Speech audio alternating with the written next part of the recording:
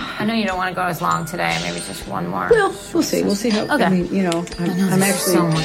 There's so much. So much to talk about. I don't know. Scandals, the investigations. Like, I'm the most investigated innocent person in America, and they just, they are just. See, that's why this is not just politics. It's deep cultural stuff. And anyway, I do want to talk to you about it. Yeah, me too. All right. Clunk, clunk. Here we go.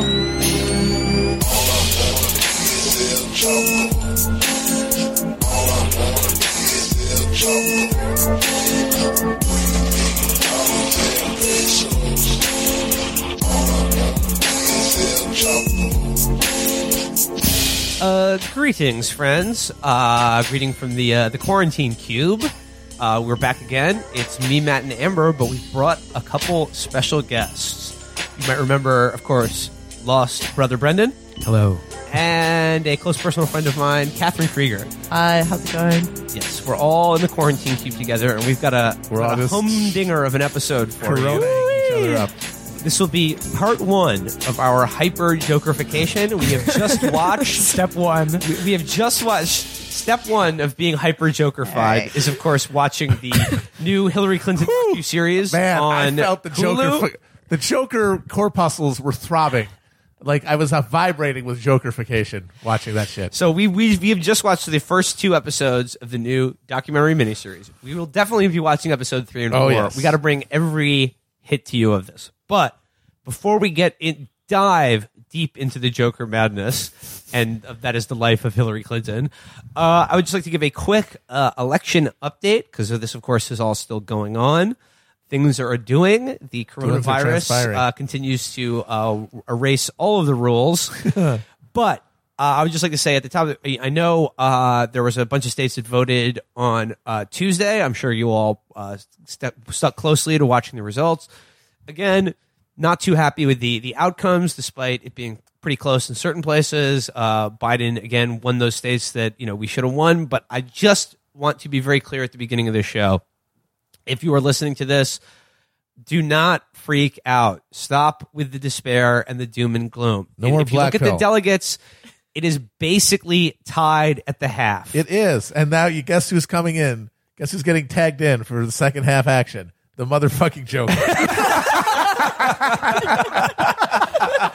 No. Spit out that black pill, swallow that clown pill. It's time to enter Joker mode.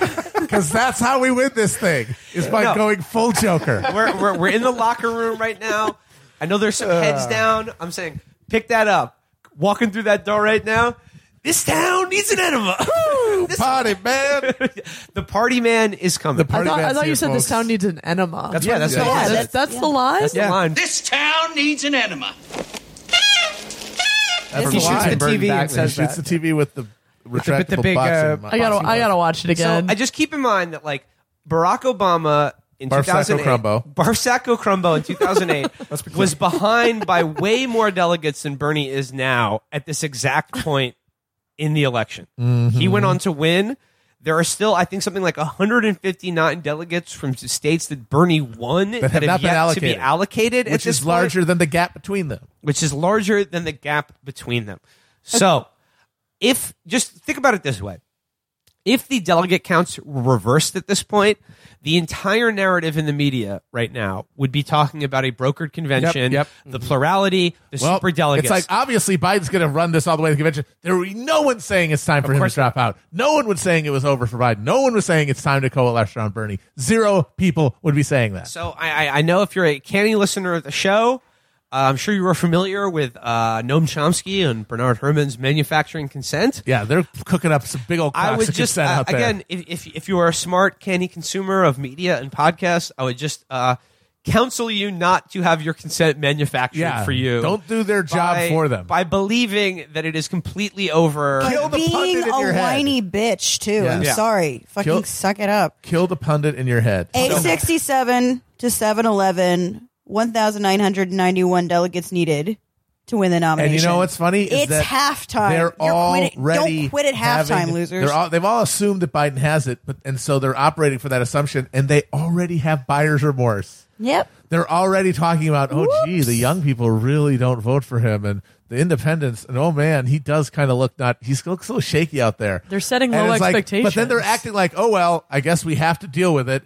Well, there's still plenty of time for people to realize and have it shown to them that no, you don't have to deal with it. You could go with a guy whose brain is working and functional, And a guy who Well- can go up there and inspire confidence that he's not going to his dentures aren't going to fall out, and his fucking shit-filled diapers aren't going to fall around his Also, ankles. Dana Milbank has already started running his Bernie spoiler campaign coverage in the Washington Post. Running for thing is spoiling. Just running Which, for the thing is spoiling. by the way, trying to win is spoiling. yeah, trying to win is spoiling. Not, however, clinging on like a little fucking weasel like Warren did. That's not spoiling. That's incredibly sexist. Anyway, is that a thing? No. I'd love to be a sexy little weasel.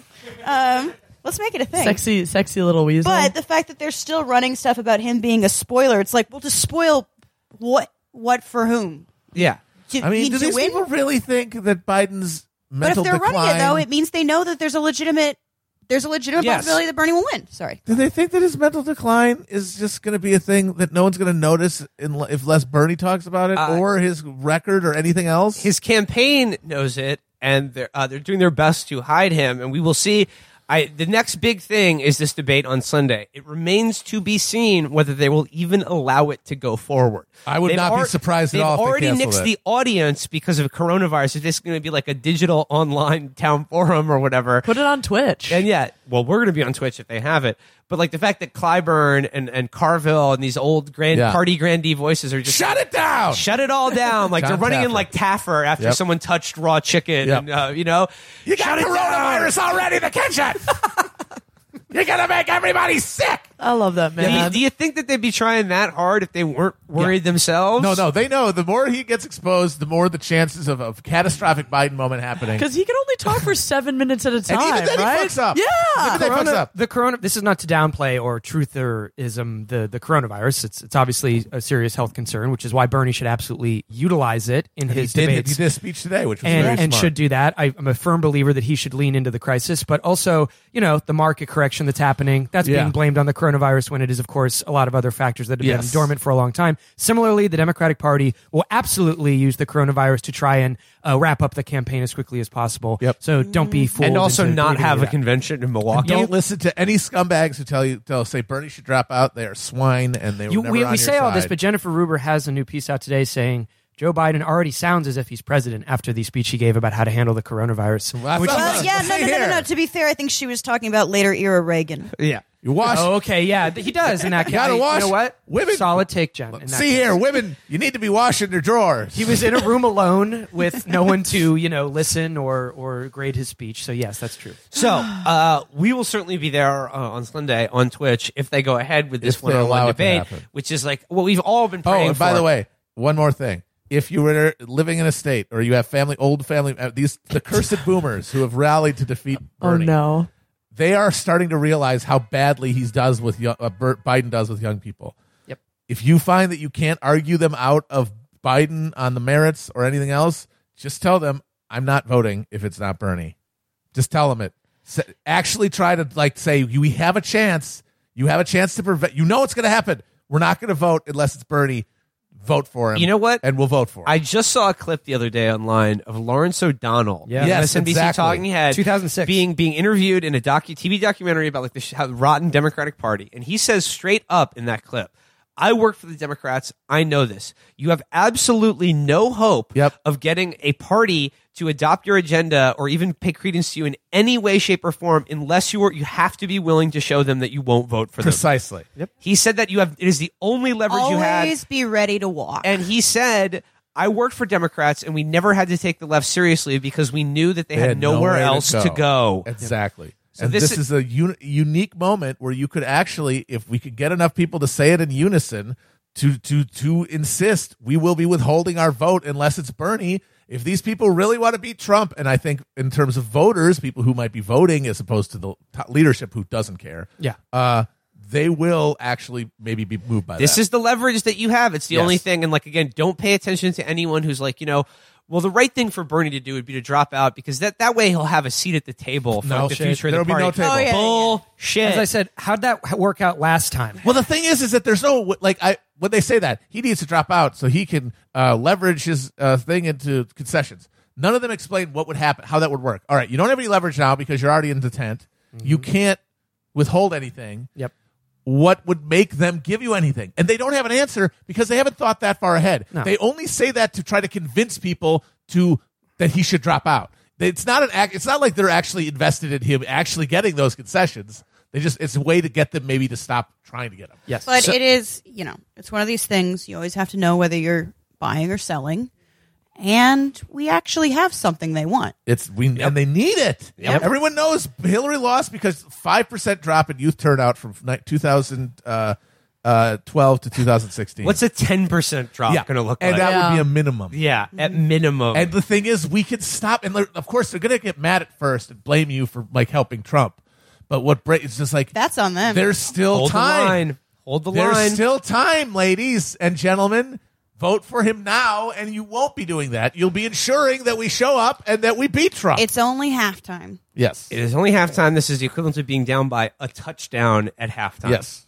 Al Pacino, do you think he would have given up in any given Sunday? Every inch. Every inch. One more inch.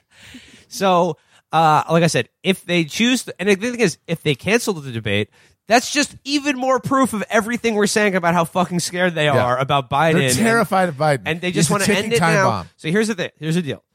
The debate on Sunday, should it go forward, is going to be a big one.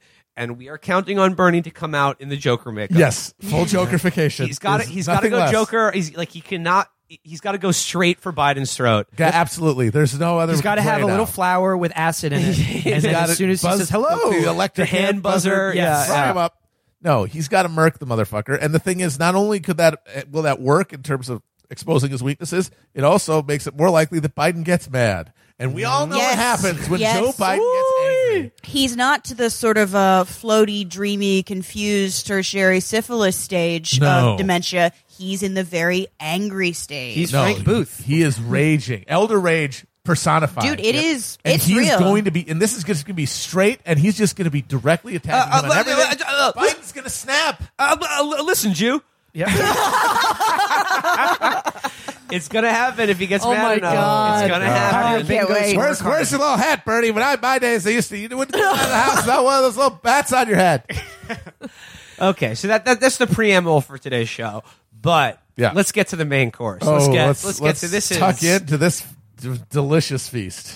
Strap in, boys and girls, because we are going Hillary. We feel great. We've just watched basically 2.5 hours, the first 2 episodes Excruciating. of the Hulu docuseries Hillary. It was really bad. Like, okay, Horrible. like I mean, you may be surprised to know this, but it's not even entertaining, it's- really. Yeah. the thing. Mostly it's boring. It's pretty Yeah. boring. yes, I wish we would have watched like the True Hollywood Story version of this. It would have Behind been the music, amazing. it would be behind the a music. million times Yeah. better. John It's a- Podesta.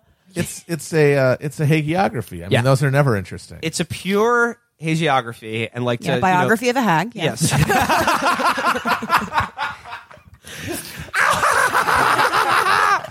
No, just to underscore what Catherine said, there are so many moments in this that are nauseating, like both as a whole and specifically, but the overwhelming experience of watching it, at least the first 2 episodes, is absolute boredom. Yep. Because we haven't gotten to her huge losses yet. Yeah. Like, she hasn't That's run for going to be president. hilarious. But Those are going to be great. It should Because be what interesting. really defines you is how you act in the face of adversity, you know? Sure. So I think we're really going to see her character come out in a big way. The thing is, it should be interesting, but I don't know.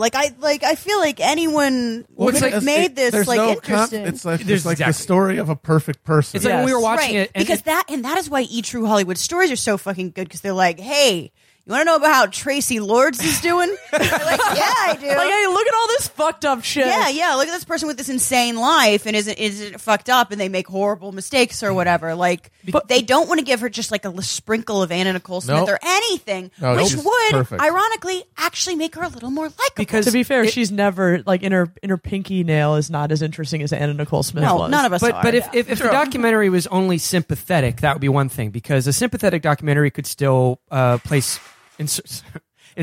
We're fine. Everyone's fine. Insert drama or an arc. Like when we were watching it very early on, it talks about how she for a millisecond mentions how she volunteered for Goldwater, and you could go, oh look, she made a journey. You know, that originally she was down with someone who was not so good on civil rights and was not actually a progressive. But then she, again, if you wanted to be sympathetic, you could create this arc. They don't even do that. Everything is flattened into like intercut with footage of people marching that don't include her in the civil rights movement. She has always been good. She has always been just, and that's boring. Yeah, you know what it is that you can't actually be sympathetic to someone without flaws and weaknesses. You want to iron all that out. Yeah, they're not human. They're just like, oh no, she's a Superman, and Yes. So it's like, who cares? So, I mean, like, let's just go through this. Like, I have all my notes here of what's actually in this movie, and like the overall structure is that it's based around, you know, one-on-one interviews with mostly Hillary Clinton herself, and then like a lot of her inner circle, and then 90% stock footage of places that she wasn't in. Yeah. And then like a few supposedly objective journalists who covered her campaign for like the mainstream media, right? But like it basically intersperses, like it cuts back and forth between the story of the 2016 election, which features all of this totally off the cuff and completely authentic behind the scenes footage. Is this a Maisels Brothers movie? It's like fly on the fucking wall. And, you know, I'm sure all of this was originally filmed for the idea that, like, this would be a victory doc. Yeah, exactly. This was history in the making. This was her story in the making. After her second term, it would come out, you know, and be like, this is the real story of how she did it and saved America. And then it cuts back and forth between a narrative about the 2016 election and a narrative about her life starting from about college on. It does not work. It's totally inert. It's definitely like the first problem is obviously like they just had all this leftover footage that they had to make like French toast out of stale bread with or something.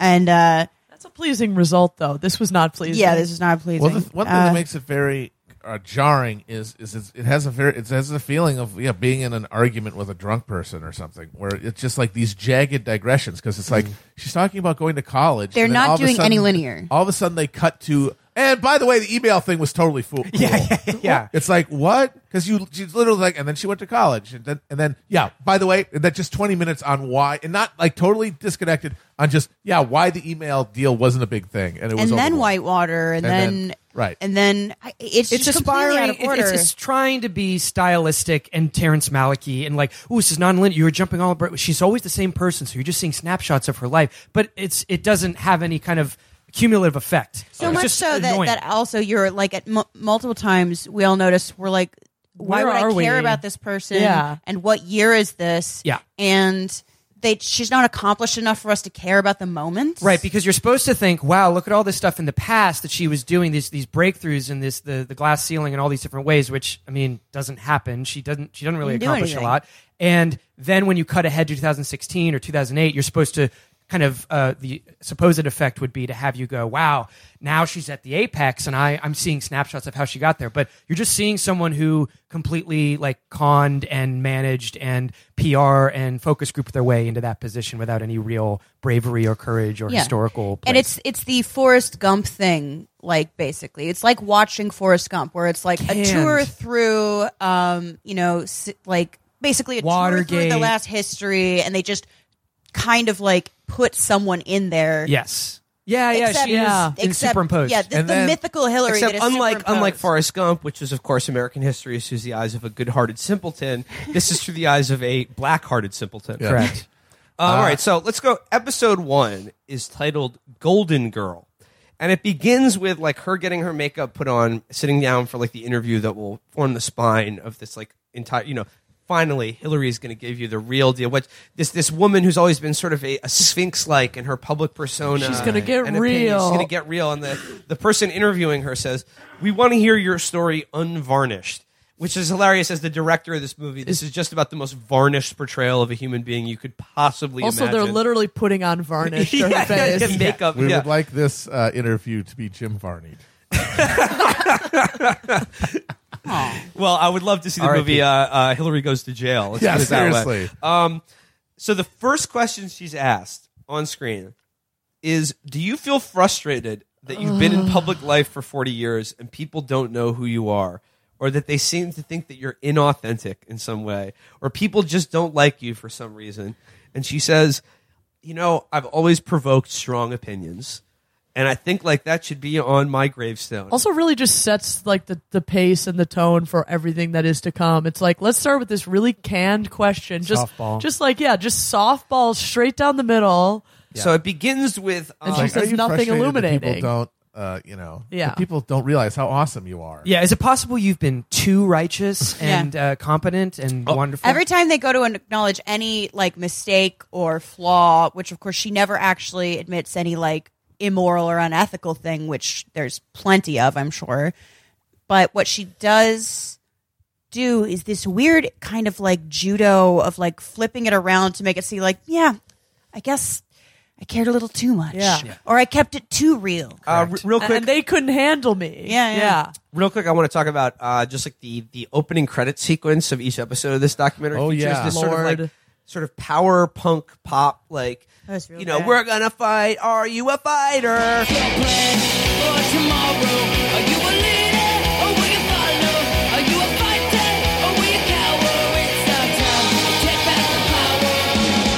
Very fast. And then cutted this shots of incredibly Hillary. like fast cut of like photos of Hillary Clinton from an infant to the present. And it like only lasts like about 10 or 20 seconds, but it hits you with this barrage. Yeah. It's It's like fast when like motion for like traveling through time of Hillary Clinton's face. And it very much has like a sort of Francis Dollarhide. Like, do you see Hillary changing? Like, Yeah. I mean, No, it imagine looks what the subliminal message pasted in Yeah. And between then the last cuts thing in. is just Hillary on a black background with big letters. It really is like a Gaspar Noé opening credits. Enter also, the Hillary. who- Yeah, enter the Hillary. I with that intro, I also couldn't really figure out like who the target audience for this is going to be. Really? Because like I'm like, why is there like Christian Malpunk intro, and then they try to? It's like they can't decide whether or not it's for Hillary's contemporaries or like the girl boss brigade. I think it's the latter, and I think that even the former would think, "Oh, this is an edgy kind of Just Yeah, oh, like that's we think The Girl Hillary Boss has always Brigade- been. The girl boss brigade have already moved on because they are disloyal, because they are matricidal. I think there's a holdout though that this Women of a certain they- age are holding out. They still, No, the old women, but the girl boss brigade. I'm talking about millennials. yeah.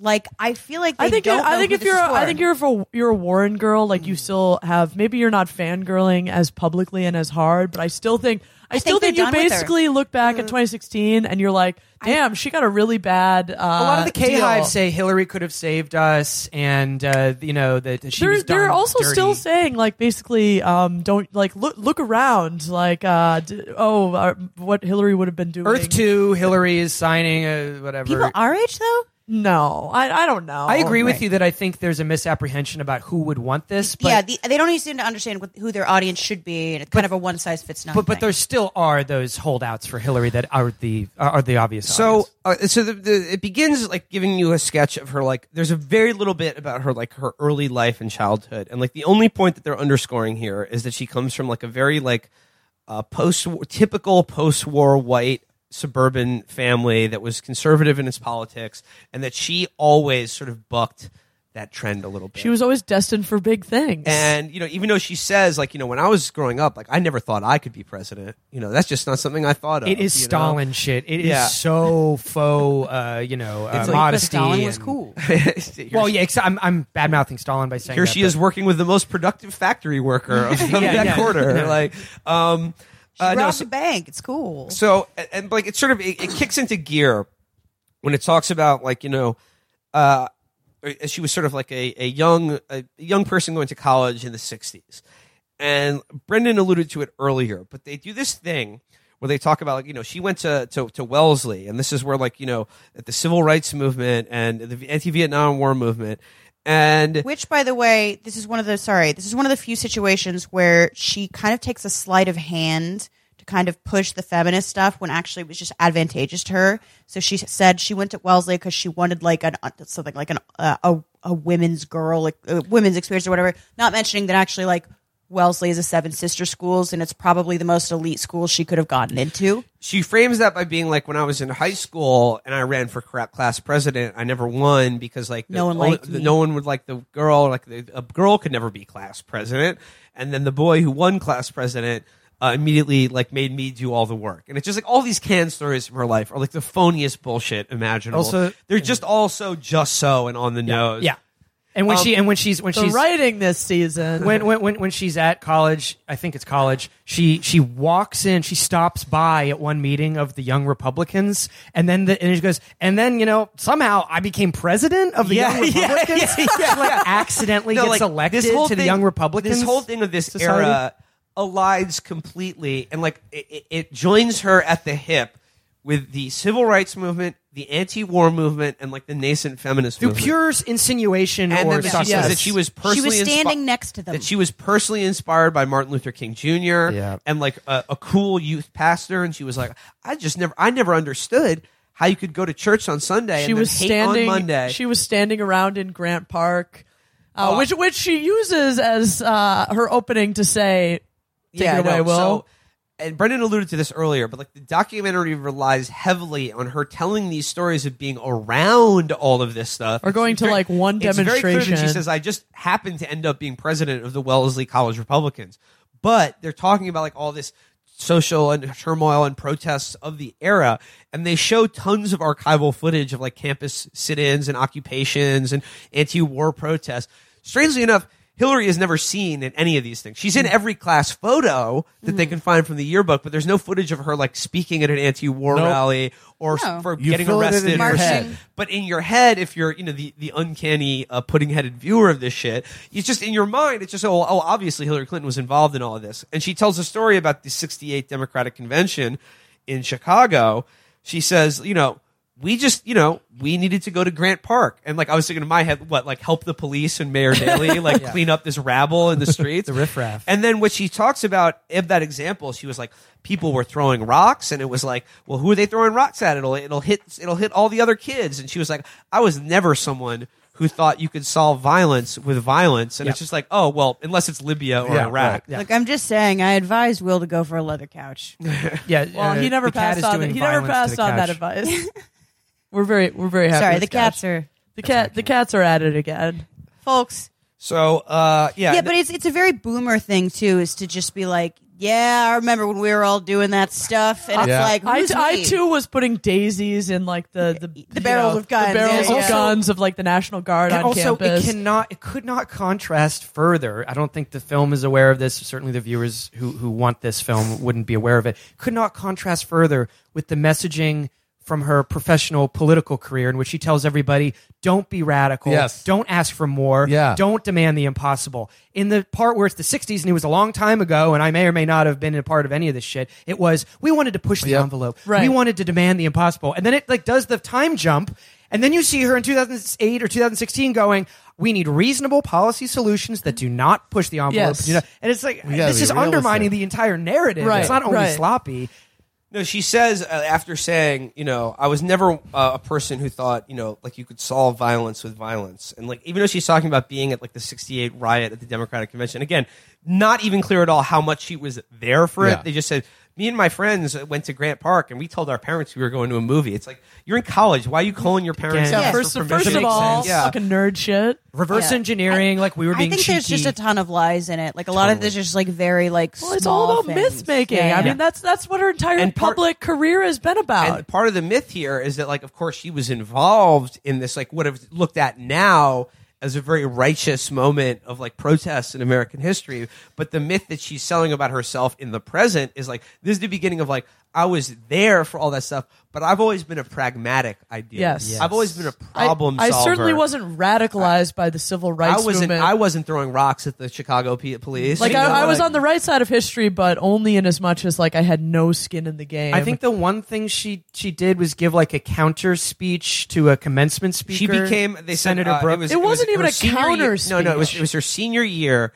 And their commencement speaker at Wellesley was the Republican senator, I think, from Massachusetts, Senator Edmund Brooke, who gave a sort of like, ladies, see here, ladies, there's a fine line, you see, between speaking your mind and speaking too much.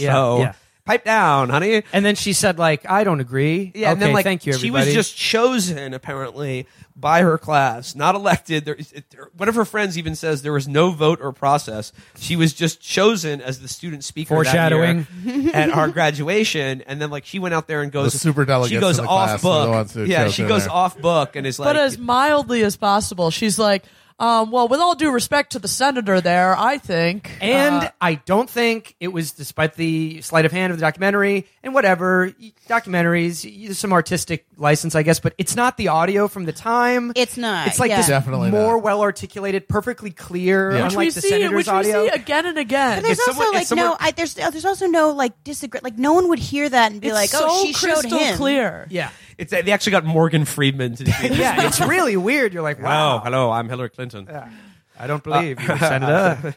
So from there, then it goes back to the 2016 narrative.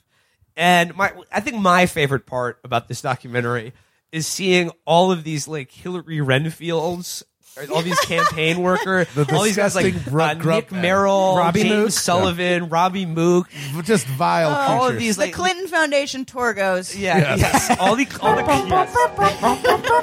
That's the scene every time. all the Clinton Torgos show up and they're like, yes, Hillary, my master. I'm My life for you. My life for you, Hillary. Like, and then they're like, it's so funny watching in retrospect. Like, how did this gang possibly lose? Wow. Like, All the this smartest collection of- people in the room. of sniveling, ass kissing incompetence. Translucent You see Robbie skins. Mook's like plans for a big app that he's going to do in the background when it's being filmed someday. And the first thing they talk about is the email servers. And they sort of set it up like, Let's get straight to it. She was done wrong from the very beginning. And the way they talk about it is so funny. They said that the email servers prevented people from ever really knowing how much she truly cared, because everything she wanted to talk about small businesses, but everyone was just asking her about the email servers. Guess what? I don't really care because fuck small businesses Yeah, too. exactly. There's this footage, to your point, though, that they shovel that in. It's like there's footage of her in 2008. She's walking by, and there's these two guys who I don't think say anything to her or ask to talk They to just her. mumble in response. And she just goes, well, I always have supported small businesses, and I hope to be a small business president, and then walks away. And she's like, that. No, they weren't even talking to It's you. just- Basically, a drive-by. She catcalled Yes, them. she Yeah. catcalled Like, them. I love small businesses. You're beautiful, baby. It needs to be noted. She's talking about how I just couldn't get my message out there. Yep. She was in charge of what her ads said, right? Less than 10% of her ads referenced any fucking policies of any Yep, kind. of course. And then I want to talk about like That's a true. It was with the emails. her. man. It was the Yeah. emails. the small like coterie of like actual journalists who show up to be like supposedly objective talking heads. The guy who's in it the most is Peter Baker of the New York Times.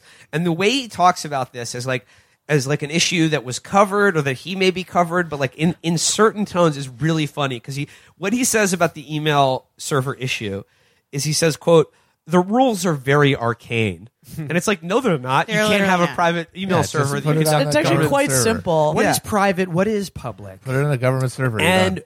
when they talk to Hillary about this to explain, why this happened, she just says, look, when I was Secretary of State, I just started using Bill's old email servers that he had for the Clinton Foundation. like a shared couple's he Facebook said, page. out of convenience. Yeah. It's like when a couple has a shared Facebook page. Which is also menacing. yeah. Well, we have one, so And then the next thing she says Colin Powell, when he was Secretary of State, he did it too. Yeah. It's Another like, evil oh, you person. mean that corrupt, evil piece of shit? Right. Who helped us get in the fucking Iraq war? Remember and when who's- the Bush administration deleted millions of emails in the last days of the administration? It's like that. Yeah. A guy And who's it was like, a huge scandal, or should have been, and it was a massive a crime. guy like Colin Powell who, like, when you hear his name in public, you should spit on the ground Yeah. instinctively. 'cause Also, not running for president. Yep. Yeah. yeah. And then straight, and this is the other funny thing we noted, is that when they're talking to all of her, like the Hillary Torgos,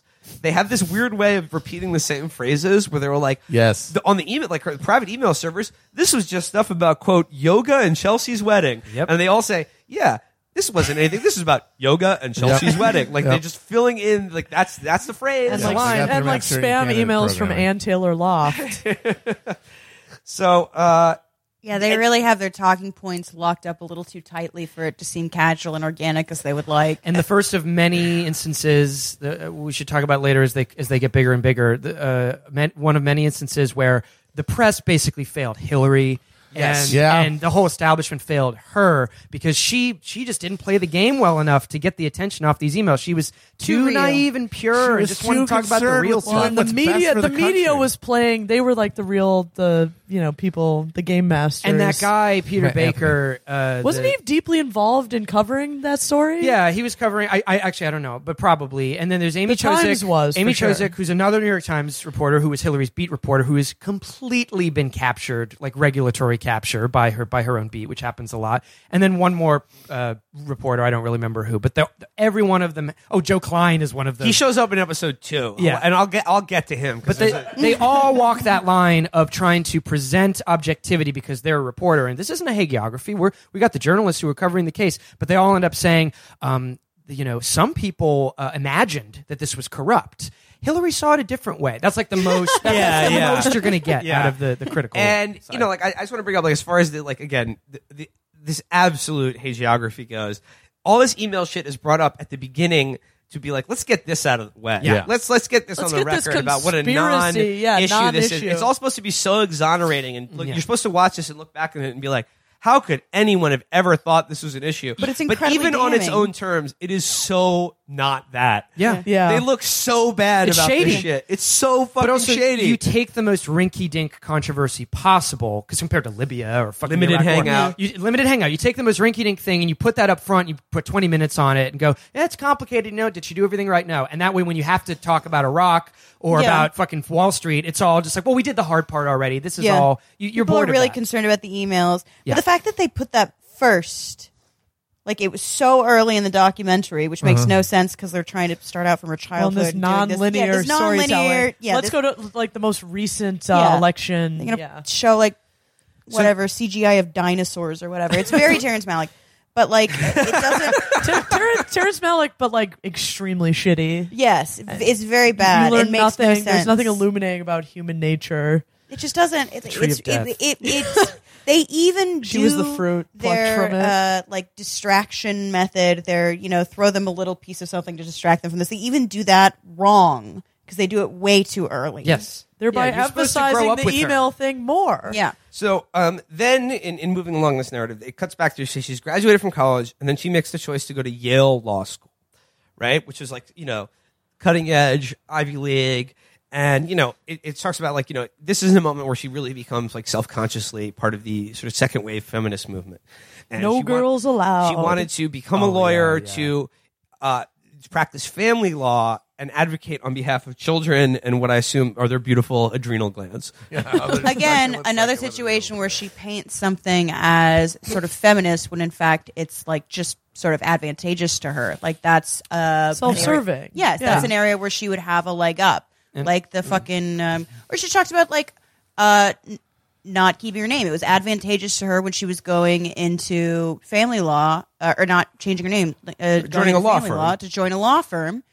To have her own name because she has to, have this identity of like the feminist lawyer, and it was advantageous to her later to hyphenate when she was in a bigger room. And they talked to her friends from law school at that time who just basically like, I didn't want to go into family law because that was too feminine for me, and like I was too much of like a feminist, and like Hillary was actually Even more radical yeah, than me. It turned 'Cause out she was we thought brave she enough. wasn't radical, but she was even more amazing. And she tells the story of like the first day on campus of this human college that I was attending. These boys came up to me and all my fellow women students and said, "Hey, you dizzy broads, you don't belong in law school. Go home and make me a cake, and I hope I never see you again." And it's just like this did not. It was happen. such a. It just yes, did not this happen. Did not happen. I mean, Yeah, I'm it not was a denying. I'm Marine sure, Top like moment. every there were still the social mores. We're not. What a we're not where what a they, poignant symbol, though. But it was so, as you say, too on the nose. Yeah. You just Yeah. hear It that and you is. go, that didn't happen. Yeah. They pulled my braids. It's the most, Gypsy it's the nails. most sanitized shit. Yeah. So then it talks about like another sort of like gem in her resume that we did hear a lot about during 2016. I remember hearing stories about this, and like Bill was the one pitching this really hard as like the humanizing element of her, is that she did like sort of like undercover work for the Children's Defense Fund in the Deep South, where she would like, you know, sort of like go in to like apply for a mortgage and be like, you know, wink, wink, there won't be too many black people in this neighborhood, and they'd be like, oh no, man, definitely not. Yeah. And then reported She was a back secret shopper Yeah. for civil rights. Yeah. exactly. They say it was dangerous for her to be, quote, poking and around. then someone says of this thing, she was like, you know, well, this was still No, the Hillary says it. I thought no, it was someone else who said someone I thought it else. was Yeah, Hillary. it was a friend one of of hers. her little like tour guides Classmates. says that, you know, well, you know, now this was the 70s, and like this was still pretty dangerous In the for South. like a woman to be poking around the South or whatever.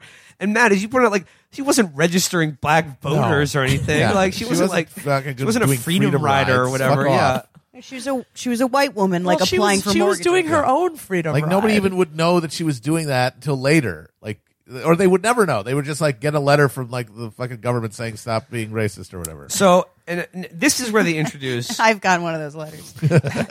Cease and If you're a desist from podcaster, racism. you've Stop gotten one. so this is where they If you haven't introduce gotten at least one of those, you're not a real podcast. this is when they introduce Slick Willie. Oh yeah. This is where he enters the story, and they meet at law school, He's and a then he magic becomes man. being featured in the present as an interview subject. I'll just say right off Looking the like bat, Lady Elaine Fairchild.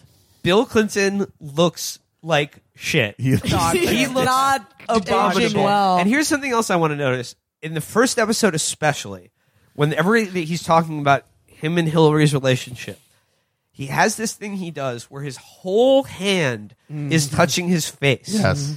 It's this weird, Like like, Jack you know, Benny. It's like the cover of Paul Reiser's book about fatherhood or something like that, where he's just smiling beatifically. He's got his whole hand on covering his face, or he's touching his face. And this always reminded me of this rule I made for myself when I was in publishing, that if you look at an author photo on a book jacket and you can see the author's hands, especially if the hands are touching the person's face, you can be guaranteed 1,000% that they are full of shit. Yes. That's why it is Thomas, a tell. It's Thomas a tell. Friedman and Stephen March are all dying of corona right now because they won't stop touching their face. Well, yeah, we don't know about Bill Clinton yet. Hopefully, he didn't, looks like he didn't, had it didn't at the stop time of touching his filming this. face. Yeah. So Bill says about like when he first started seeing Hillary around campus, he said, I just found her magnetic. And he said, I had just come out of a relationship and I was thinking I would never be in a relationship again. You know, of course, you know, read between the lines, like I'm just going to be pulling tail and piecing out. He also goes on to say, like, he never thought he would be married. yeah. Which, yeah. So, and then he says, That's not true either, because like a career Has politician, to have like a wife you need and a wife. 21 kids. Yeah. Yeah. so he says like, Well, there's but just she was the woman who tamed him. there's just something about her that I found magnetic. And then Bill says, like, one of the first times, like, they encountered each other, like, in the same room, and he says, quote, I just couldn't bring myself to touch her on the shoulder, which is like, for not alpha. young Joe Biden would not have hover-handed young Hillary Absolutely Clinton. not. He would have just swooped right in there And groped done her. the full Bush Angela Merkel back rub. Would have took a big whiff of hair. You know, started whispering in her ear, like. Joe Biden, The whole He would have sealed the deal entire immediately. but also I don't believe Bill Clinton is. No, telling I the truth. don't No believe way. anything Bill Clinton says, but he is, I have to say, we all have to acknowledge this, really fun to watch. Oh, yeah. Some of his early footage is just like, damn, he really was slick. Well, which further emphasizes that, like, I think he used to be a good speaker, but in this doc, Oh, yeah. he's just like a diminished He's form kinda like of a himself. tremor or He something. Yeah. drank from the wrong grail. He did. He did. So, you know, Hillary describes young Bill as like the most interesting man in the world. And again, there's just something about him that was just he was so charismatic and intelligent, blah, blah, blah. And Bill says, you know, they go on, they take a vacation to Europe. She'd never been there for the first time. They're walking around castles in Wales. And Bill tells her, look, I really want to marry you, but you shouldn't marry me because I'm a bad It's such a guy. fuckboy thing. Yeah. Like, basically, he was a fuckboy. But also, I feel like they're doing this weird thing where they're trying to make her sort of sound like the ingenue. Yep. And yes, or like a Bill- femme fatale or yeah, something. Bill was an actual hillbilly. Yeah. And he actually had a single mother, and like this idea that Bill Clinton was worldly or something, and she was from the suburbs of Chicago and grew up pretty affluent. should have been the other way you know? around. Well, but yeah, she didn't have a heavy Southern accent. So. Yeah. we'll Not get to that. Not We'll yet. get to that. So- Will, do you, as a self-proclaimed bad boy, do you have anything to say about that characterization? I mean, I'm just saying, like, there are good women who fall in love with, bad guys, but, like, obviously they can't help themselves, but, like, maybe they should because, we're dangerous. You're a good boy. You're a good boy. There are heartbreakers out there. Despite how intelligent, Slick Willie over here. despite how intelligent and charismatic they may be, I'm just saying, like, sometimes it's bad news. Like, Yeah. sometimes You're gonna get hurt. Sometimes you should settle maybe for like the quieter, shy, nicer guys, if you're I'm holding my tongue. You opened it up. You opened it. You left it right there, and I'm sidestepping it. If he seems perfect, but then you hear him say rather instead of rather, you got a dangerous boy. Oh, come on now. Run away, lady. We're here to talk about Hillary Clinton, not Will Menica. Then we cut back to the present, and we get an amazing behind-the-scenes look at Kate McKinnon and Hillary Clinton practicing to go on SNL. That is one. I think this was actually one of the most like in the mouth of madness, George C. Scott and hardcore brutal, moments. real dark. Turn it off! Yeah, turn it off! Yeah. Where it's just Kate McKinnon's like, "You're so fucking good, Hillary." Oh, like, she's just kissing and her they're ass, they're just simpering. They're just doing like they're throwing bits back and Well, forth. they're like rehearsing in the dressing room, Yeah. and Hillary does one line. They're riffing about Donald Trump, and again, this is scripted. They're It's not even riffing; it's just script. Well, yeah, that's- She's yeah. reading the lines. But what was the line? She says, Donald Trump? Is he the one that's like, You're all losers.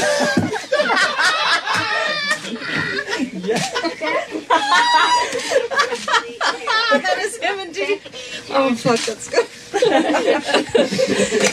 Thank you for saving the world. Kate McKinnon and Kate has McKinnon like, is like hands in her face, hysterically doubled laughing. over in Yeah. fake she's like, laughter. that's It's uncomfortable to fucking watch. So good. That's so good. Yeah. I've never heard something that funny. Well, And and it's luckily like, they oh. still have Kate McKinnon on this pretending and also female politicians and also, are funny. luckily, beats. Kate McKinnon, she definitely, did not appear in protest on that episode of SNL that Donald Trump hosted that very summer. Weird. No, I had not seen. Oh wait, no, I'm sorry. No, she did. She was. I'm pretty episode. sure that Kate McKinnon has not feigned enthusiasm that hard since she dated Barry Weiss. Barry Weiss. She dated Barry Folks. Weiss.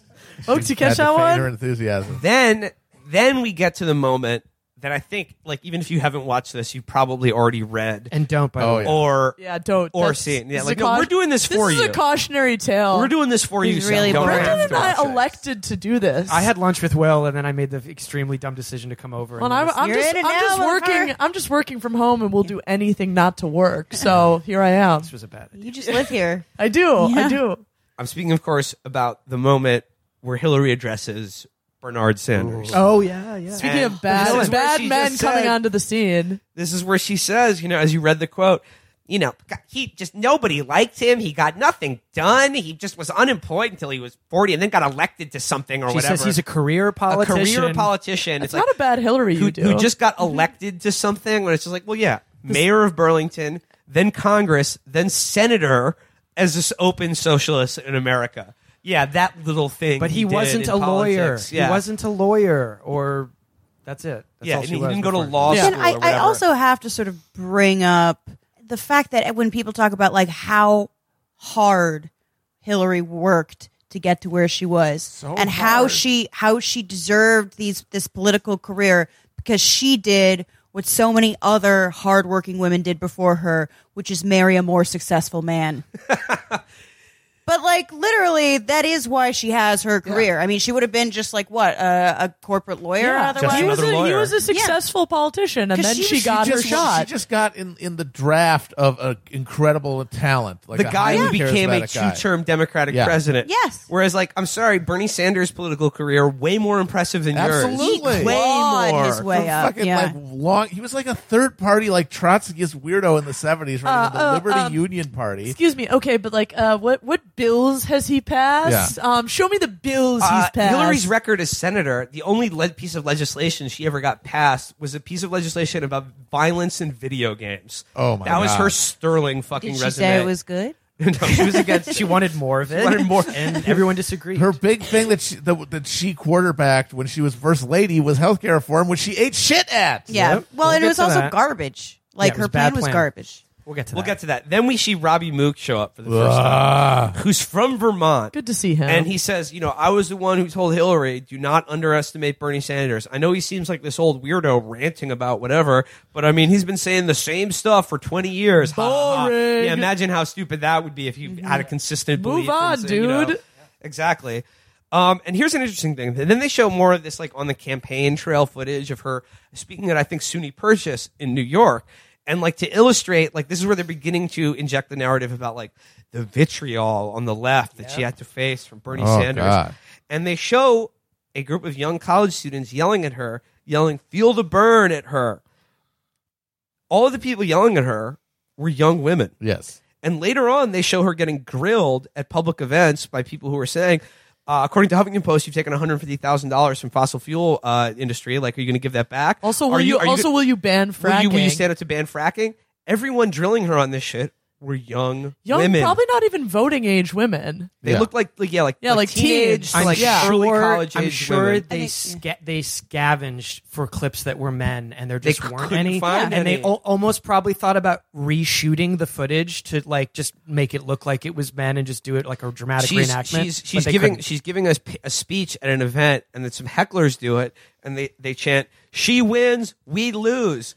You cannot mistake the people yelling at you. You even see them do it, or once again, young women yelling this at her. Well, and she has no adequate response to this, which is why whenever She just kicked them out. well, yeah, and She's more, like, guess what? You're going now. But it's and sad. more broadly, it's like that's why whenever they try and like answer that disconnect, they end up saying awkward shit like, "Well, they're doing socialism for the boys." Yeah, or, it's sad that they've been suckered in by this. Yeah, clear, drawn in by old these man. online harassers. And and Yeah, then well, she's walking down a hallway, and this is more of like the behind the scenes campaign footage, Quote, unquote, really, candid. really Insanely unscripted. staged. It's Yeah, super awkward. Well, this is at least not impeccably lit, so it's at least slightly more authentic. but they're than, like talking to this guy Jake Sullivan as they walk down the hallway, like a policy advisor. and he's saying, there's an underlying vitriol to the Sanders supporters, and it's just like and they go, this is a strange election. It's a strange one, yeah. And he goes, there's just, where does all this discouragement and anger come from? We didn't face that before. And then he says, it's not like 2008. And then the phrase that they use here is very telling.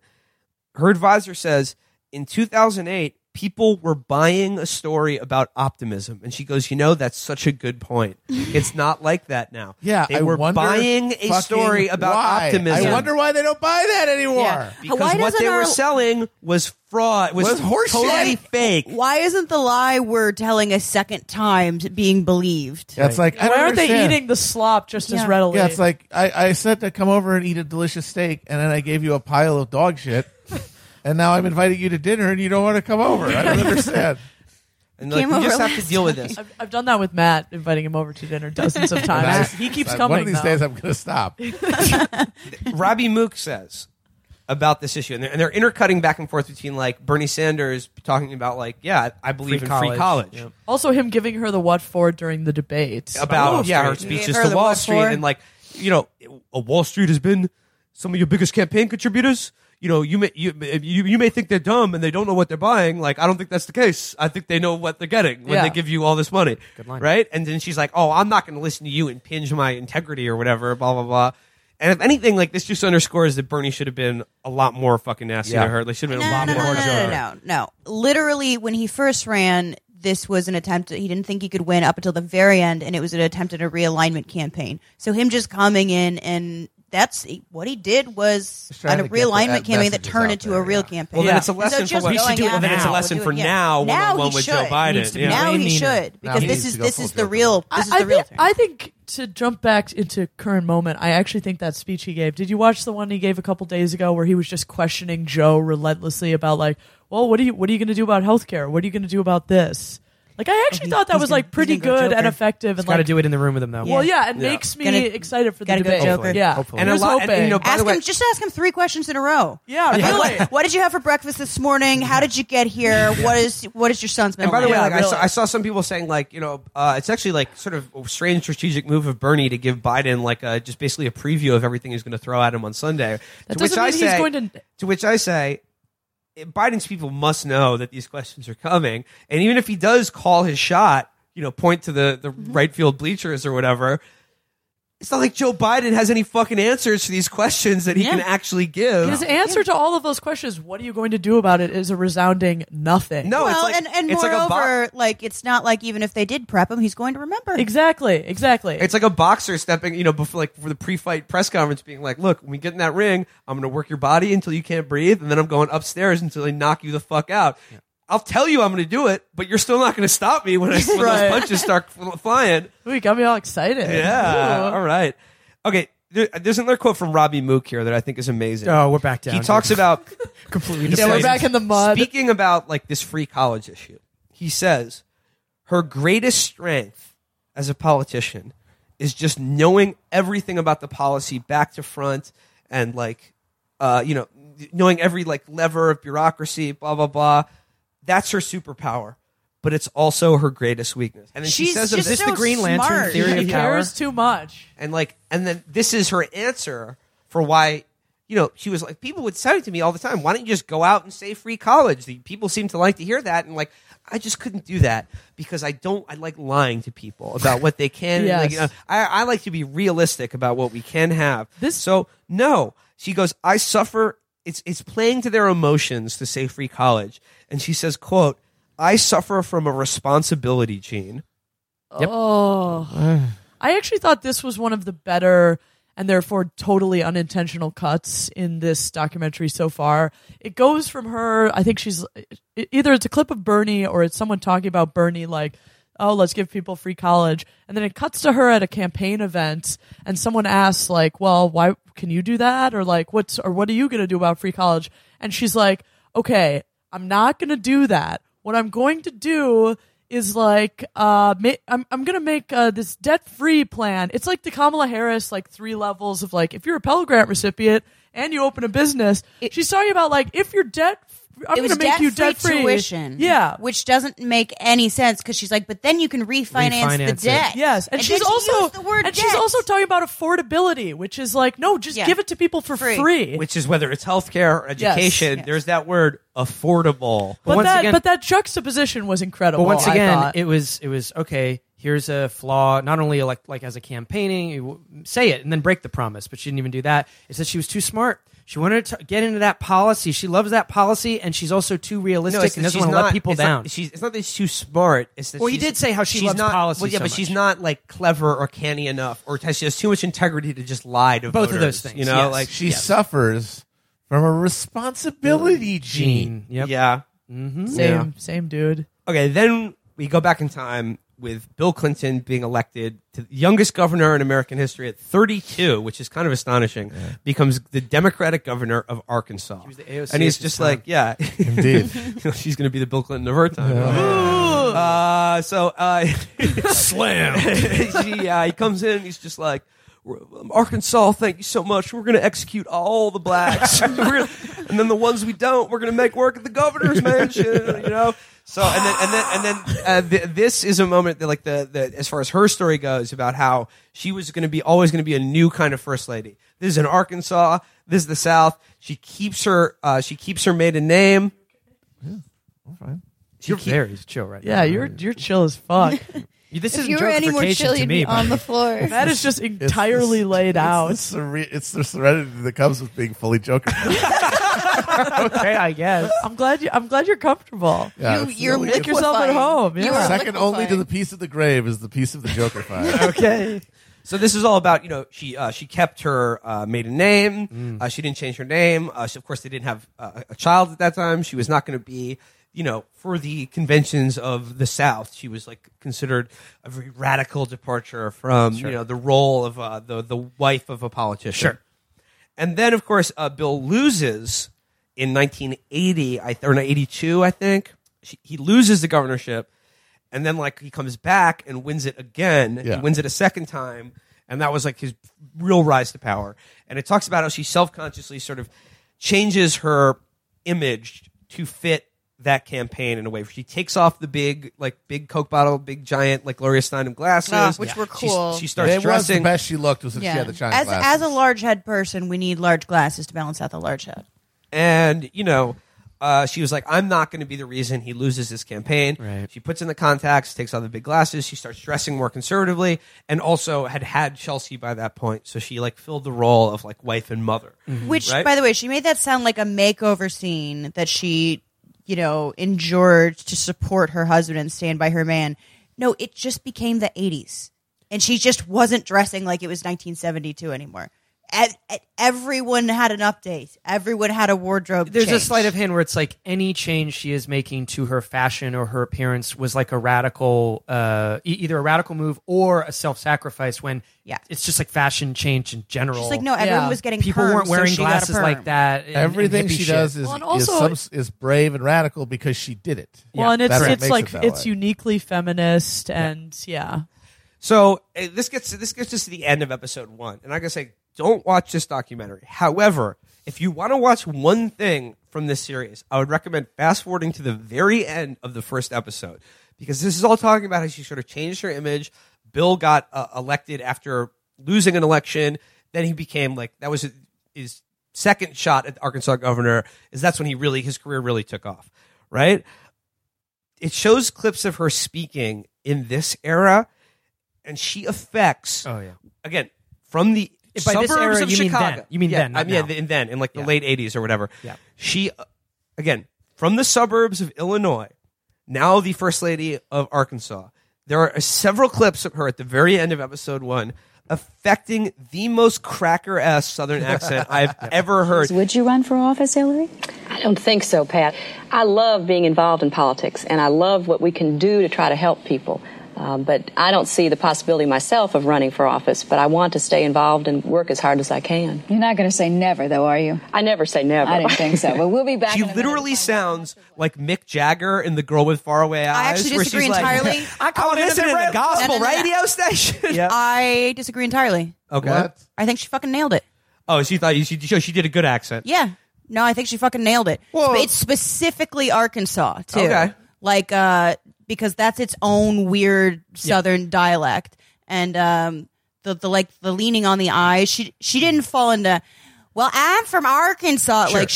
I think she fucking has been listening to her terrible husband. It was subtle enough that it was this is practice. Yeah. That didn't make it good. She's trying it out. But it was She's like trying it a out. light enough hand that you were like, she's you've a been talented taking Miss, voice lessons or Hillary. something. I think she, I think she did a good job faking that accent. Right. It was a light touch. It was. She didn't go all in. People because- often Okay. overact. challenging. Yeah. As subtly tuned to the state It that is she was insane. in. It is insane. insane because we all know that's not the way she talks. Why are you doing that? We Yeah. know how you talk. We know how And you, as a talk. viewer, have been watching her in footage for the entire So hour. it's so obvious. So then you're like, what? you're like, What happened? We played it back. We were like, wait. yeah, we did watch it twice. Yeah. And it was worth it. It was deranged. And you see where, guys like Pete Buttigieg, get their game from. Oh, yeah. Where, they just start talking like whatever audience they're speaking to. Focus group is Whether, like, Obama. And remember when Pete Buttigieg spoke on behalf of Biden in Texas recently, he started talking like a fucking Texas fucking cowboy. It was Yeah, insane. he imprints on whatever, yeah. Okay. You feeling good, audience? You feeling Nope. good, listeners? No. Are you feeling Joker? Oh, yes. That's the real question. Do That's you a different feel, question. Can we rush through the second one? Do you feel a smile? Do you feel a smile? Do you start to feel creep- like laughing? I'm not Are you starting enjoying to my find- Jokerfication Are you starting process. to find crime humorous? I'm feeling like a bunch of city toughs stole my arrow sign and are beating me to death with it in an alleyway. That's Oh, how no. I feel. Episode 2. becoming a lady. Yep. Ironic. Becoming a lady. I get it. I learned a lot from this one personally as a lady. As a lady. Begins with her getting her makeup put on. And then it sets up this whole thing about how, this is where she talks about how Bernie. Sorry, this is the moment where she really talks about how nobody likes Bernie. Blah blah blah. It's all. She was really obsessed. I mean, like Bernie actually featured very heavily in this. Yeah. Oh, yeah. More No, And I think there's anything. going to be a lot more of that. Yeah. They have behind the scenes footage of them at one of their debates where Bernie and then Chuck Todd drill her to the wall about the Goldman Sachs speaking fees, and you can see her campaign watching the debate in the campaign room. Just wincing. Yep. Oh, You can see their no. stomachs getting turned into knots over this. And one of her advisors even says, look, there's going to be like some actual good-faced journalists who are going to ask the question, why are you getting paid $200,000 to give an hour speech? Isn't it reasonable to in a presidential election to just be like, well, what did you tell them? What was in those speeches? Well, and she totally whiffs the response, right? She's just She goes, I'll look into it. She's like, I'll look into it. And Chuck Todd asks her- you can see them all like they're clench up. Yeah, you can see all their assholes just like Which is actually- reverse tool up. If like, anyone has pull up seen into that woman, themselves. by the That's way, visceral. who if anyone's seen that Literally. woman who said that was a good point, Deals then with please, the viscera. Yeah. report to the police. Yeah. All of her behind the scenes team people are very apple dumpling gang or whatever. Like it's really embarrassing. I hope they're okay. I hope they didn't Well, you do see a Podesta Jonestown. a lot. You see a lot of like just slender man in the Yeah. background, like There's Podesta's. many God, every Slenderman. time I really fucking- hope we're going to get a Gross Podesta sit down before this thing is over. They do Oh, he was interview- in one scene as a He sit does, down. and they He interview can't him. sit down. It's and like he's like a horse. He's like a horse. He just sleeps leans standing up up. against a wall. He's got that thing where he just kind of laughs at the end of every sentence. He's Just a Jokerfied. It sounds creep. like. Sounds like creepy lizard. Yeah, man. Matt, what do you have to say about that? What if John Podesta's Podesta's Jokerfied? He's Jokerfied. Jokerfied. He's laughing at the end of every sentence. He's more of a Riddler. John Podesta is not the Joker. the Riddler. John Only you're the Podesta Joker. Matt Twister. Then we see, going into the first voting, the Iowa caucus, which she for some reason she won by 0.1%. Yeah. And again, talking about current events, certainly now we've experienced the Iowa caucus this time around. With the Holy and shit! You know what's funny? At They were close able to get range. that the night of. They were able to announce her the winner the night of. Even By with that margin. with that margin, they announced that No night talk that about she won. election integrity. Yeah. And And they did not release the actual vote totals. there's by the scenes of her, like all the Bill and like the Brain Trust. They're all sitting around in the hotel room, and Hillary comes in. They're like, "Wow, this is a nail biter, isn't it?" Yeah. And they're all just being like, "Ooh, it's pretty close, aren't we?" All the Don't you boys are think?" playing cards Yeah, very you know? convincingly. And at one point, one person says to her, "Look, it's at point. You have a 0.2% lead now. It may shrink to a 0.1% lead, but we're all very confident." Which leads to the question: why? Why were they all so serenely confident that's in a this very, moment? very, very small margin. Where Hillary comes in, this is the documentary footage, and she's just like, "Okay, everybody, it's a close race. What are we all going to do about it?" And then they're like, "Cut." And then they're like, "Okay, yeah, what are you doing to steal this shit?" Yeah. Because I'm sorry, looking back on it, then at the moment we should have known it, but certainly looking back on it now, Oh, yes. I am 1,000% sure they stole that shit for her in yeah. 2016. Oh, yeah. 1,000,000% positive that they stole that it's shit. a fact. When she says, "What are we going to do about it?" you can almost hear them powering up the heart attack gun to hit Bernard. Well, because it's also this footage this footage enhances everything you suspect, even though it is fake and staged. and it's not intended for that. They're so psychotic, which is what I've always respected. Felix has talked about this, about the Hillary people. They're not like the Obama people who are so, focus grouped and they're all named John, and it's like they're indistinguishable and they're very They're clone mellow. robots. It's that the Hillary people are psychos. And so even when they're trying to dupe you, they tip their hand. And you can tell that they're like, their faces say, "We got to steal this thing right fucking now."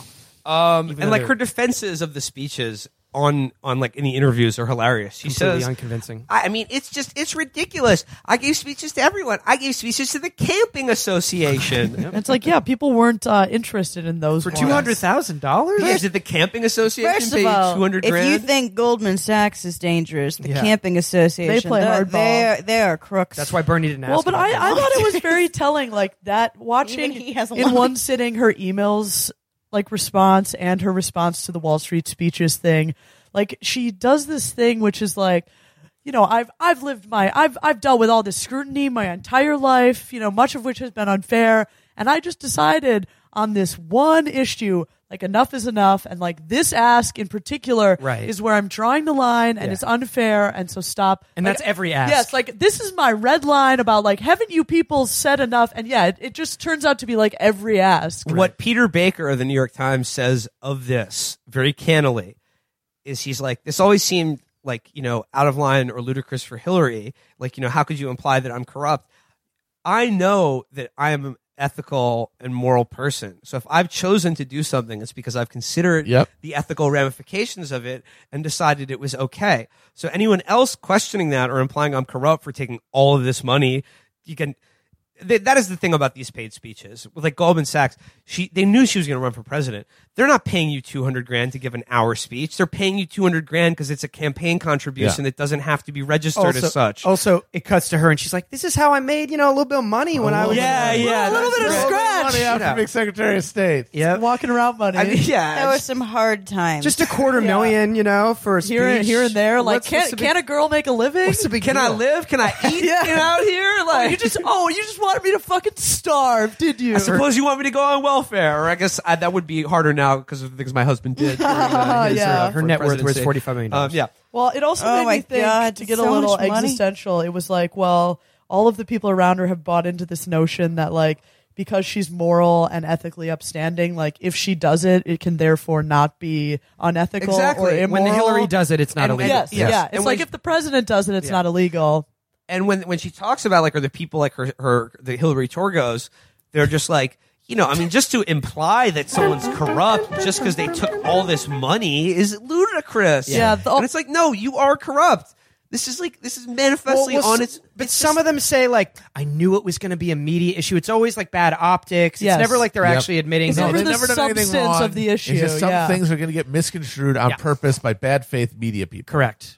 She has the attitude towards the media. It's exactly the same as fucking Trump does. Yep. Yes. And the funny thing is, like, people will say, "Oh, Bernie also hates the media." It's like, yeah, but Bernie recognizes the media as his enemy because it represents the capitalist interest. Because they These are the people enemy. Have personalized, neurotic obsessions with media criticism. Yeah. It's just like they're out to get me for just because of me, because they just hate me just so much. Yeah.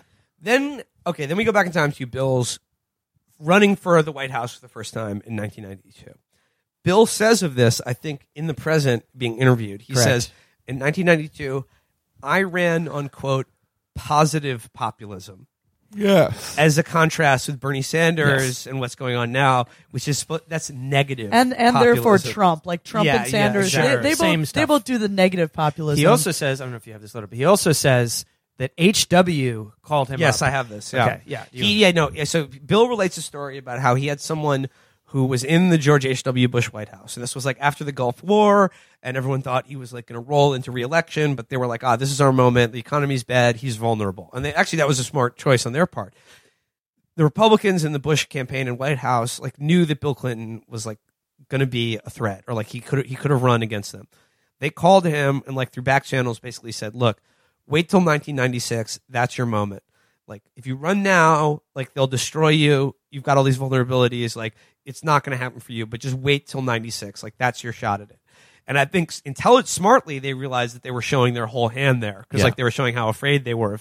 And Hillary said to Bill of this, like, veiled threat of, like, if you run, we're going to throw everything we have at you. And what she said to him was, if you can be bullied out of running for president, you don't deserve to be president. To which I say, Elizabeth Warren campaign, are you listening? Everyone in the Democratic Party currently today, this is supposed to be your hero. This is your prince. That's pretty good fucking advice. But also, however, the fact that though, like I thought it was interesting that it wasn't a veiled threat; it was an open threat. here's a little thing I learned in CIA. Yeah, and it's like kind of interesting because you know that they're basically breaking omerta by admitting that is how the Democratic Party operates behind closed doors. both parties, and that they certainly have made that call. to other certainly. people. Yeah, exactly. So here we get into a moment that was maybe my favorite of the 2+ hours that we watched in this.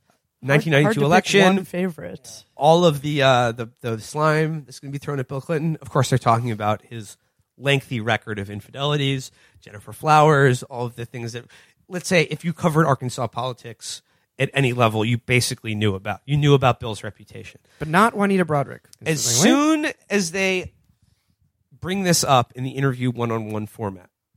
Hillary says, in the midst of a 4-hour documentary miniseries called Hillary, about the unvarnished truth about herself and her life, I'm not going to talk about that because I'm a very private person.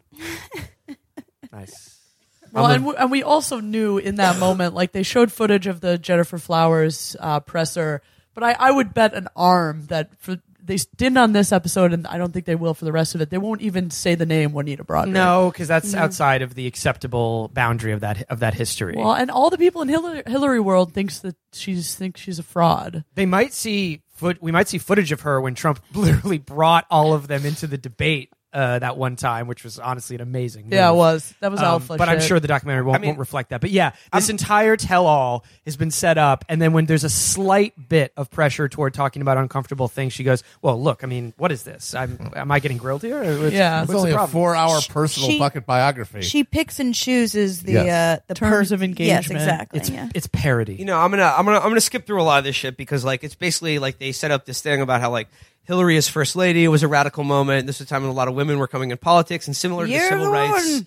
Vietnam A thing stuff. that neither Catherine nor I had ever heard about is people who write about politics. No, now actually this is the year of the woman. I've decided. I feel like we Hey, keep for me, going. every year's Still the year of waiting. the woman. Still waiting. Thank you, Brendan. Yeah. No worries. I will say that to illustrate this point about You're the Woman, they use archival footage of a bizarre Liza Minnelli musical number from the Amazing. Oscars. Delightful. It was amazing. Called Ladies' Day. Yeah, She I mean, does first, sing about Hillary. yeah, she says she Oh, has okay. Hillary at the end. Yeah. This is part of an Oscars broadcast. It was Still a huge very because bizarre. well, I mean, she had friends in Hollywood, as we know. Yeah. Oh boy. So, okay, then it cuts to New Hampshire 2016. And this is about like, okay, they knew they were going to lose New Hampshire, and it's just so hard to campaign when you know you're going to lose. And I think one of the Torgos says, you know, like this was tough for her. This was a really tough moment, but you know what? She does so well as the underdog. And you know, like we wanted, like Hillary, like would be even better if she was running scared a little bit. And then I just, of course, thought, I may not be Paul Walker, but I'm running scared. Sorry, just a little joke for the running scared fans out there in the Chapo universe. Where are you? Yeah, throw come on. throw up a hand. Bill and Hillary are the couple who kidnapped the kid. Yes. Then, of course, they get to South Carolina, just like it is now. It's the big firewall for the right graveyard wing of of the American Democratic Party. socialism. Yeah, we love it. Yeah. Then we get Joe Klein talking about Bill and Hillary Clinton in the White House for the first time. And Joe says, Klein, for people who don't know, maybe journalist, Time he's a Magazine, big Time Magazine journalist, and also wrote Primary Colors. Yeah, no, he says of Bill and Hillary Clinton in the White House, he says, this is the first president that I covered who wasn't dad. They were one of us. We were the ones who marched against the war. We were going to knock down the establishment. I'll just note that Joe Klein came out very, like he was attacked the anti-Iraq war movement quite stridently. What And a also, shot. in this documentary, they allied the massive fact that he used his role covering the Bill Clinton run for White House to write a thinly veiled fictional account of it anonymously called Primary Colors that dealt heavily with not just Bill Clinton's infidelities, but like his secret children out there as well. Also, it was very Yes, salacious. He's a hard dog to keep on the porch. Also, when he says we when he says we were the ones who marched, again, you've seen the entirety of the documentary so far is established. Hillary did not march. Nobody marched. I guarantee you, Joe fucking Klein didn't Joe march either. Klein probably didn't march, and Bill Clinton, you can call him a draft dodger or whatever. I mean, God bless him, whatever. But he wasn't like an activist against the No, Vietnam no War. more than so that's Donald all, Trump was. That's all horseshit. Yeah. Then, of course, we get the account of Hillary's role in the disastrous Clinton healthcare plan, the HMO. Really knocked that one out of the park. Again, like they were like, you know, Bill Clinton talks about how like, you know, Lyndon Johnson, who had the biggest Democratic majority in history, even he didn't try to get universal coverage. But, you know, damn it, we were going to do it. And it must be stressed once again what an awful fucking plan. Yep. Yeah. The Hillary Care shit, which is just all about HMOs. Shit. Yep. And like managed competition Yep. and like making sure that everyone has guaranteed universal affordable health care. Yes. Yeah. This was the Access to affordable yeah, care. this is the beginning of every Democratic pivot to the right about healthcare under the guise of universal coverage. Yeah. But it was anything but, and of course it was a disaster that was just went over like a fucking lead balloon. And you can blame it on the moral majority in Congress or whatever, but you know, I mean, it was a shitty plan to begin with. It was not anything close to approaching what we think of as what should be universal health care. We get to see David Brock talk on camera. Looking like fucking Exeter from fucking This Island Earth. An ancient one. And then we get, of course, the stuff about the Vince Foster suicide and he was Whitewater. just feeling very sad that day. The last words he said to me were, "Hillary, I don't blame you for my death in any way. I'm not responsible. You're not responsible, I mean." Well, and it's really weird. They don't talk to anybody that's around his life either. No. The only people they talk to about him are Bill and Hillary. I bet those people don't want anything to fucking do with the Clintons anymore. Yeah. Well, I have no comment. Well, that's also supposed to be a humanizing moment because there's a line where she's like, I couldn't imagine, like, I couldn't have been more distraught or sad already. And then they started to politicize it. Yeah. And, you know, they talk about how, like, you know, she began to be, because she was sort of front and center, she began to be attacked in a way that was heretofore unknown for first ladies. But again, she was the first lady to have an office in the West Wing, which I got to say is a little weird considering she's not officially been appointed, approved by Congress, and nobody voted for her either. Yeah. So it's a little odd to be given that level of authority based on your... Also very sort of Southern tradition. Like, there used to be, I mean, like, who's George governors. George Wallace's wife? Lurleen. Yeah. Like, governors and all of these Southern politicians used to, when they, you know, served their term limits, they would just run their wives. Ma and Pa Ferguson. It was like a serious thing. So there's like this weirdly large number of female elected officials on the books in the South. They talk about the famous incident in which she said, like, you know, I'm not going to be baking cookies or anything, or like, I'm not going to be a stay-at-home mom. God. That was like, you know, really soured a lot of women's opinions on her because it sounded like she was, you know, talking down. Yeah. To, Which she was. But here's the thing, though, Amber. You go. Yeah. So, like, everyone brings that up, and they think everyone just got mad at her for making this snide little comment about staying home and baking cookies. What they don't mention is the fact that she did that in defending herself against just gross corruption charges. That her law firm, while her husband was governor, was doing all kinds of business with the state. And again, like the emails, like Whitewater, you can sort of like, well, nothing ever came of that. Again, it's but like there's all these red flags there that are just using sort of this feminist thing too, like this pattern of using like, well, it was because you know, people were mad at me for girl things, and it's like, well, okay, women were mad at you first of all, and not necessarily conservative women either. They were like, that's kind of a shitty thing to say, and also, so that's not that the feminist thing is bullshit, but also like way to like just completely somehow smooth over the fact that actually this was you trying to defend yourself against a clear conflict of interest, and just because you could have been any other kind of lawyer, weaponizing cynical feminism in the most nauseating way, because they're saying, hey, what's the deal with you, your law firm having all this business with the state while you were working for them as first lady? And she goes, well, I wasn't going to stay home and bake cookies. So she's making a dichotomy where I'm either a crooked lawyer getting money illegally from my connections to the governor through graft and corruption, or I have to stay home. You're saying I have to stay home. You're saying I can't have a career in the 90s. It's like, well, no, you could be a lawyer who wasn't a fucking crook. How about and people that? fucking resented Maybe you could have practiced the family law that you studied when you were at Yale. Yeah, exactly. It's like, nope, I either have to be a maximal crook where I take every advantage every time, or I have to stay home. Those are the two options afforded modern feminism. Fantastic. I mean, that's basically all I have for like episode 2. Well, at the end, the line that I remember is, they say, next time, you know, we really want to talk about all the scandals and all the blah, blah. And she's like, you know, it's again this faux candid taking off the mic moment where they're just chatting, but it's still rolling because obviously this is the staginess. And she gets up and she goes, oh, I want to talk about all that. I must be the most investigated innocent person in the history of the world. It's just like, so you sound like Trump, lady. Yeah. That is Trump. Perfect phone call, folks. I made a perfect landing. Which it's not fair. The fake news media and the Democrats. And, you know, I mean, she ends up like talking about like, you know, how she became attacked as a controversial figure. But again, she was sort of a political figure as well. So I mean, you can fault the Republicans for attacking her or inventing insane shit about her, but I mean, come on, like it's all in the game. I more guess. resent the Republicans for calling them both Marxists, which just sets back the entire idea because they were supposedly socialists who were like have a secret line to Castro saying it's all going according to plan. And she says of the failure of the healthcare thing, it's like looking back on it, like she was like, yeah, I shouldn't have been the forefront of that. Like I could have supported it, but it was a mistake to make me. And what she's really saying is like my big mistake is that I never really played the game with the media. I cared about policy and solutions too damn much, and not about the stupid butt kissing. Yep. I was too much of a real one. I know, like her general point, like her the thesis statement for all this, as we said at the beginning, it's like when confronted with any of these like failures, scandals, controversies, or whatever, it is never that I made a moral or ethical failing or even political miscalculation on my part. Impossible. It's just I kept it too damn real. Yep. It was when keeping it real goes wrong. Yep. And that must speak to I hate that phrase, speak to, but that must be a part of who this is for and why it's designed this way, because it's for someone to watch and someone who, if they're sympathetic at all, they're going to be maximally sympathetic.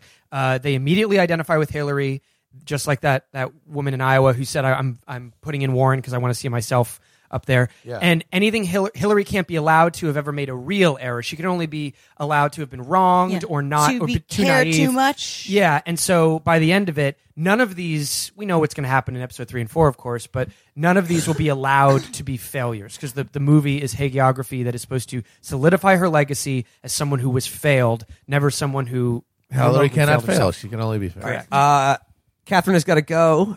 She's going to I'm getting the shepherd's hook. Yeah, she's going to her weekly support group of women who are in relationships with dangerous bad boys. I've actually I scored this private session with my Pilates instructor, so I simply couldn't pass that up. And actually, you got the DJ lessons. Well, yeah, late night DJ lessons with my really good friend. Did anyone see the Sarah Palin clip, by the way? Oh, I saw Oh that. my god! We live That in the was zone. opening the We door. live in God. It was absolute Christopher hell. Guest, guys, full DMT. You know what, though? I have to ask. Do you watch The Masked Singer? I No, I have just to watched ask. that.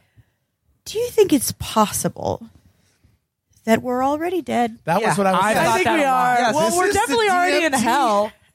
I thought of this during Epstein, and it's only gotten more deeply convinced in my bones. We are in the DMT hallucination at the end of our lives. Are you gonna? So we're Here's gonna the thing do no one's DMT? talking about. All right, She was bye. pretty Yes. good. No, Bye, Catherine. Bye, Catherine. Here's what I want to say about that clip. She was it good. was brain melting, and I was just Amber. I was like, She I could think spit. I think we're already dead. She did. Baby's got back, but you know what? She spit. crushed it. She did. She She's got- fucking she's got crushed bars. it. It's Baby Got Back. Sarah Palin's got bars. That's all there is to it. She's got bars. Here's the funniest thing about that. That was on Fox. They were playing it out with the credits. It cut from that immediately to Trump's Oval Office address about a once in a century global we're already pandemic. dead. Beautiful. We're absolutely. This is Into the Void. Yep. And Enter the Nero Hillary. played Baby Got Back. Yeah. Oh man. Any closing thoughts on part 1 of Hyper Jokerfication? I feel great. Yes. We need to say it in unison. It's just like a There we go. bizarre. 3, 2, 1. I feel great. Bye. Goodbye, everybody. Bye. Smile, though your heart is aching. Smile, even though it's breaking. When there are clouds in the sky, you'll get by if you smile. Through your fear and sorrow, smile, and maybe tomorrow you'll see the sun come shining through for you. Light up your face with gladness, hide every trace of sadness, although a tear may be ever so near. That's the time you must keep on trying. Smile. What's the use of crying? You'll find that life is still worthwhile if you just smile.